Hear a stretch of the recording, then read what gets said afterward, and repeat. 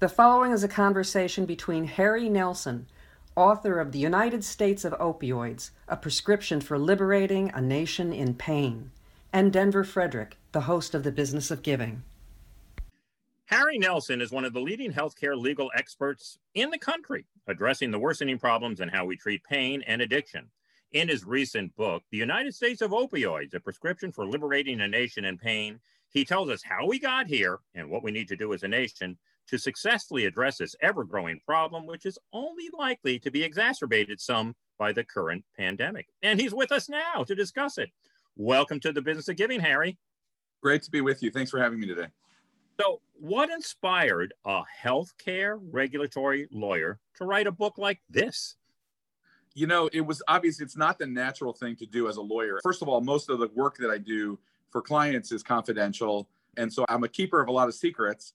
And second, a lot of the work that I've done over the years and that lawyers like me do tends to be very technical, a lot of writing contracts and making sure people are in compliance. But what started to happen to me is I started to find myself in the middle of responding to overdoses and disasters in addiction treatment at an unprecedented clip.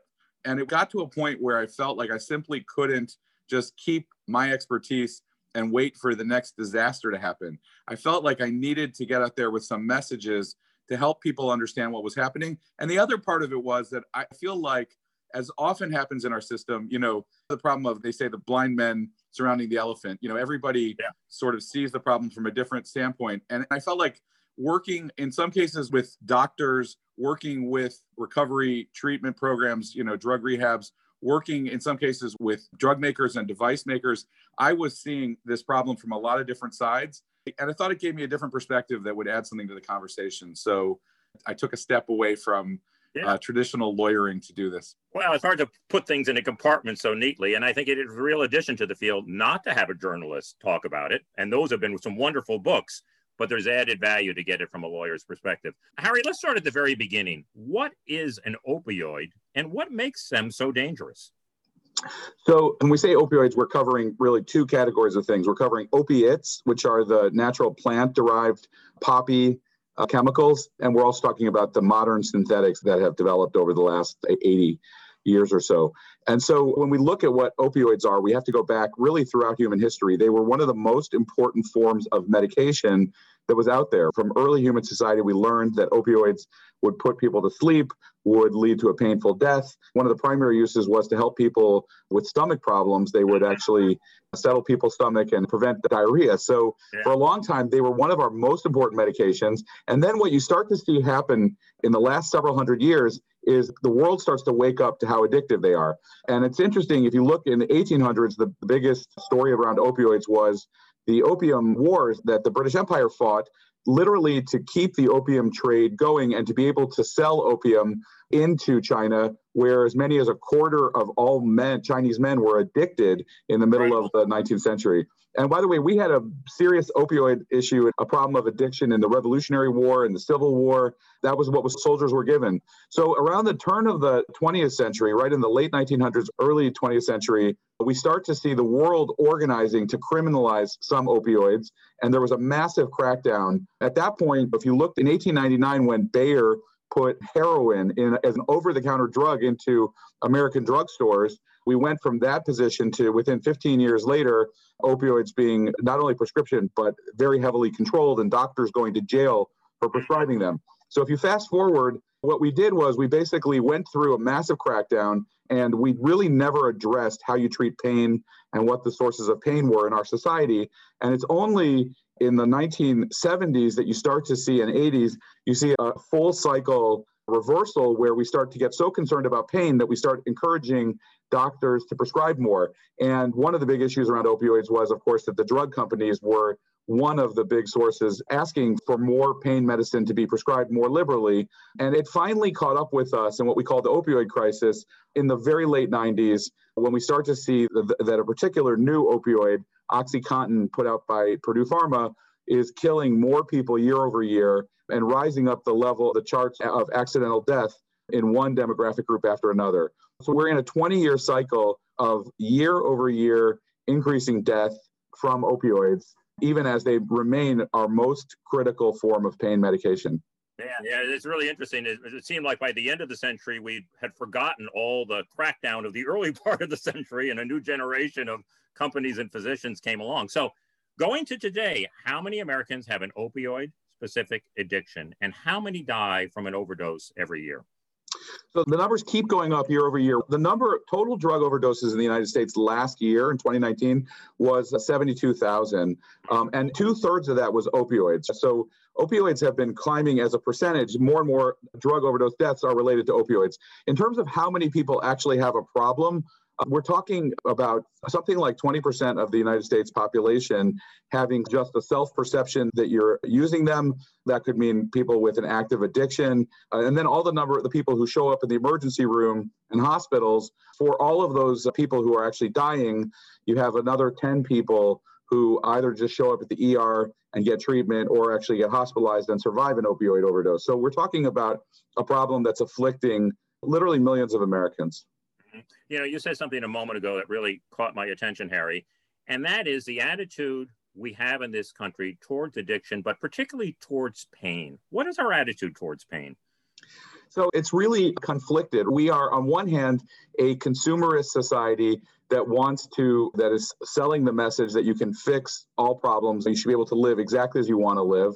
And so we have a culture, certainly here of, I believe, as a country, of wanting to find a solution, and pills make a solution. And pills, we've created this economy around addressing pain in that way. And at another level, there are aspects of our pain that we are really reluctant to talk about. There are moral judgments and shame imposed on talking about pain, and particularly talking about the sources of pain, where it comes from, and also talking about trauma, which is an incredibly important driver of pain. So many people are walking around with a pain that is not merely physical, but that is psychic from events in their lives, and there's a deep shame around it. So we have this really conflicted attitude, and you see it play out in our medical system. In the early part of my career as a healthcare lawyer, I defended a number of doctors who got in trouble for not giving patients enough medication.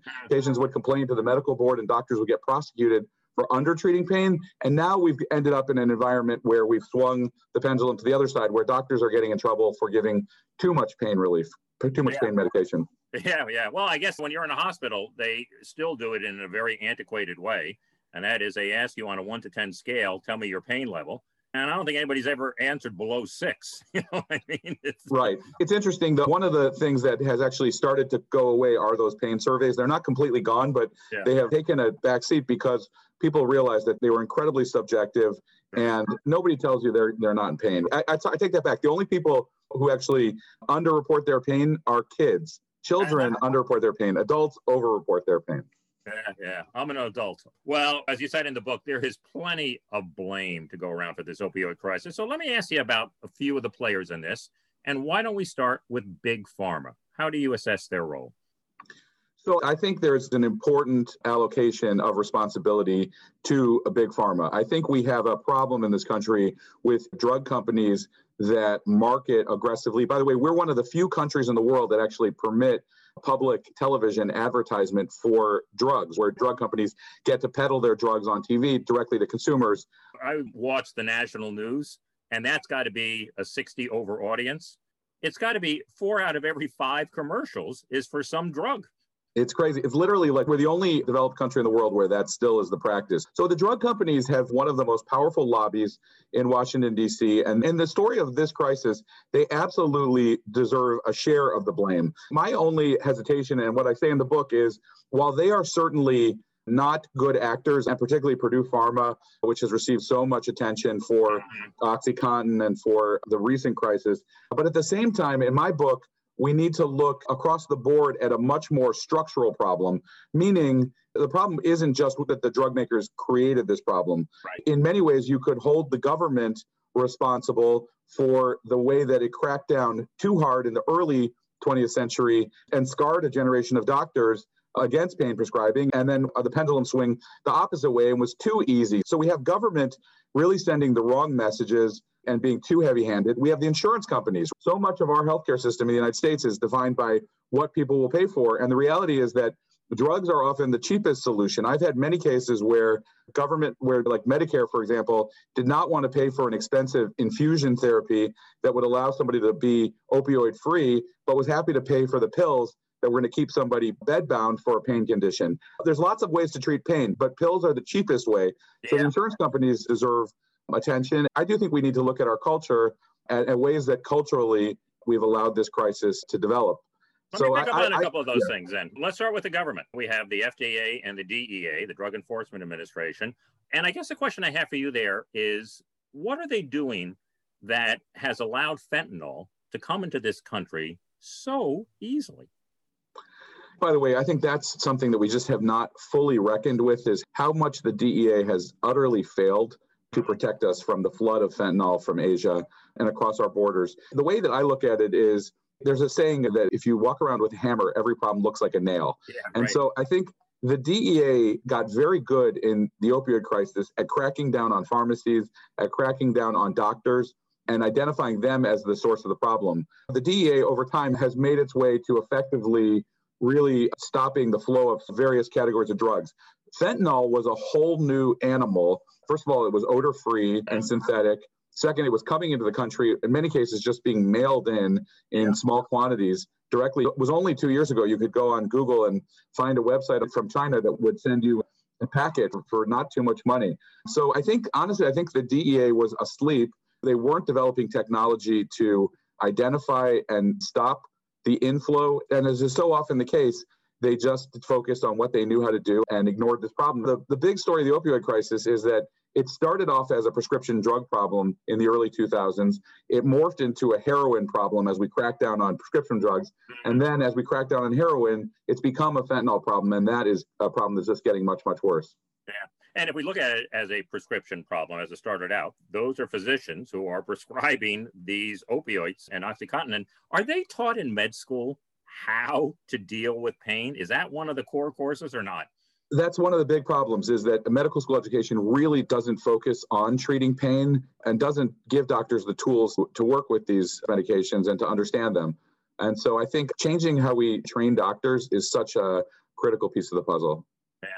You said before that the rise in overdose deaths across all drugs has been going straight up for about 40 years now. What do you believe, Harry, is at the heart of this?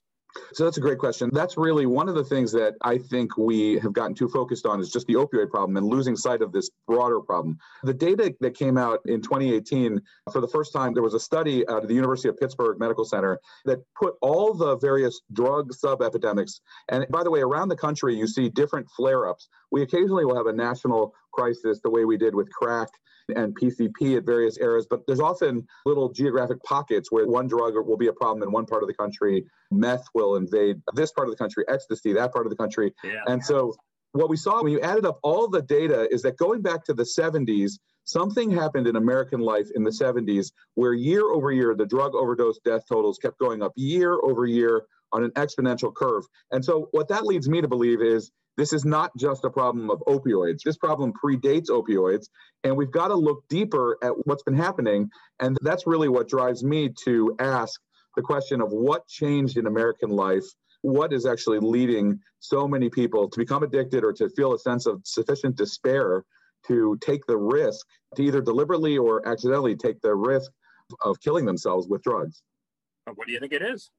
I think that we have been experiencing that many of the features of modern life have been leading to a deeper sense of alienation, to a deeper sense of social isolation, to a real sense of anxiety about the future. To me, one of the most important books out there was Robert Putnam, Bowling Alone, in the early 2000s. And I'm a big believer.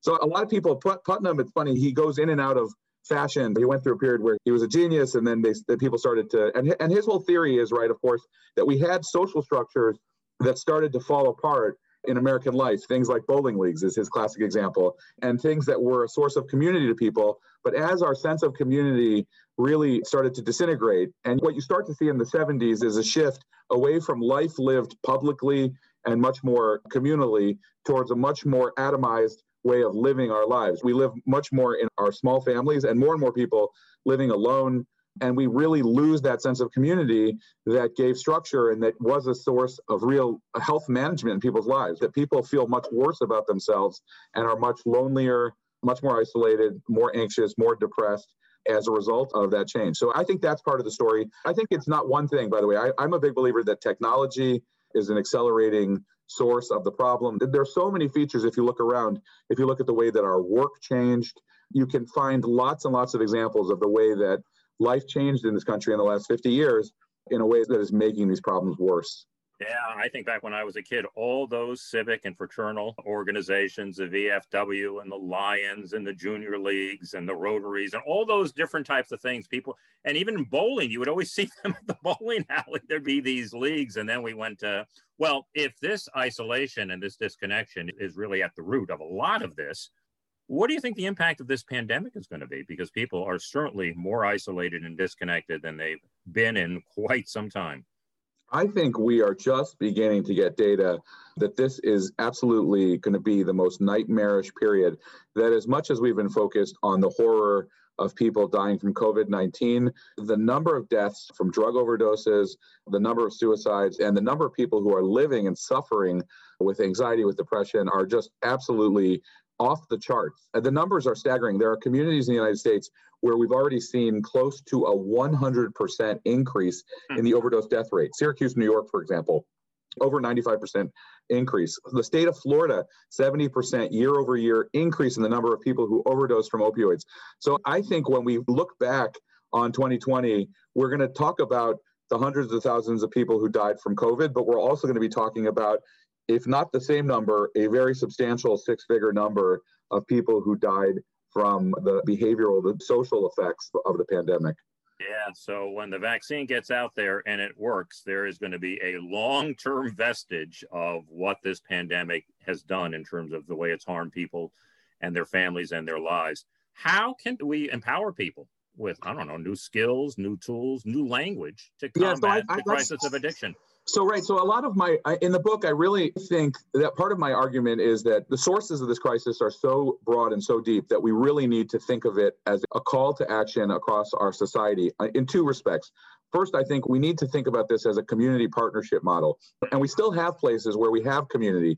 The workplace used to be, in the pandemic, it's gotten worse with people, everybody working at home. But the workplace, our schools, our faith communities, our civic communities are still places where we are connected to each other, where we're seeing people and talking to each other, and we have the ability to check in with each other. And so teaching people to not only watch for the signs, but also to have the skills to identify when people are suffering and to do something about it is really powerful. I think a lot of people just simply aren't aware, unless kind of a drug problem in a friend or family member smacks them in the face, they miss some of the signs. We miss warning signs, like people, for example, withdrawing much more.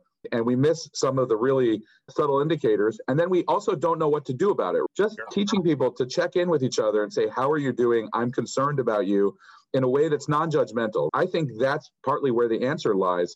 And it's not to take away from the important role that our mental health professionals and our medical community has. We need them. But I think we really need to rethink these problems as occurring on a continuum. Nobody wakes up one day and says, I think I'm going to use fentanyl. It is a slide. It's an evolution. And the reality is that all of us on some level are dealing with these fundamental underlying issues. Not everybody has the same trauma. Not everybody has the same brain biochemistry, but we all are dealing in this crisis, for example, with anxiety, right? Yeah. With worry about what's going to happen. And we're all dealing with shame, but we're afraid to talk about those things. We're certainly not equipping our kids at a young age in schools to talk about them. I don't think we talk about them in the workplace. Everybody just wants to project an image of being okay. And I think the change that we could make would be to actually really create an openness and start working across every path we have to give people tools and resources to actually get better at being agents of the change that we need to make. Well, let me close with that then, and that is the cultural change that has to happen. I mean, we've seen it around drinking and driving. We've seen it around gay marriage. What's going to have to really change to change our attitudes towards addiction in this country? I think the change is happening, by the way. So I think you can see signs. When Joe Biden in the presidential debates talked about his son Hunter Biden and his addiction and spoke in a way that was recognizing that it took praising him for the effort and making it clear that this was not a moral failing, but this was a health challenge that he was struggling with. I thought that was an important marker. It was one of the first times we'd seen that in American life. Not the first president, by the way, with a family member with a drug problem. You go back, Betty Ford deserves credit for bringing it out of the closet, so to speak. So I think things are changing, but I think we need to move further in every setting that we find ourselves, whether it's in our families, in our social circles, in our workplaces, in our faith communities, in our schools, about having conversations about shame. And I think the key is really stripping away the shame and just talking about the way that we're all dealing with this and recognizing that it's okay to ask for help. To me, if we had to make one change, that would be it. We still have a lot of work to do in terms of understanding the nature of addiction. It's funny, our health system is so advanced on so many health conditions, but we actually haven't really done the kind of evidence-based work we need to do. And I think there is work to do, but I think the biggest opportunities for change in front of us are just simple steps that every single person can take.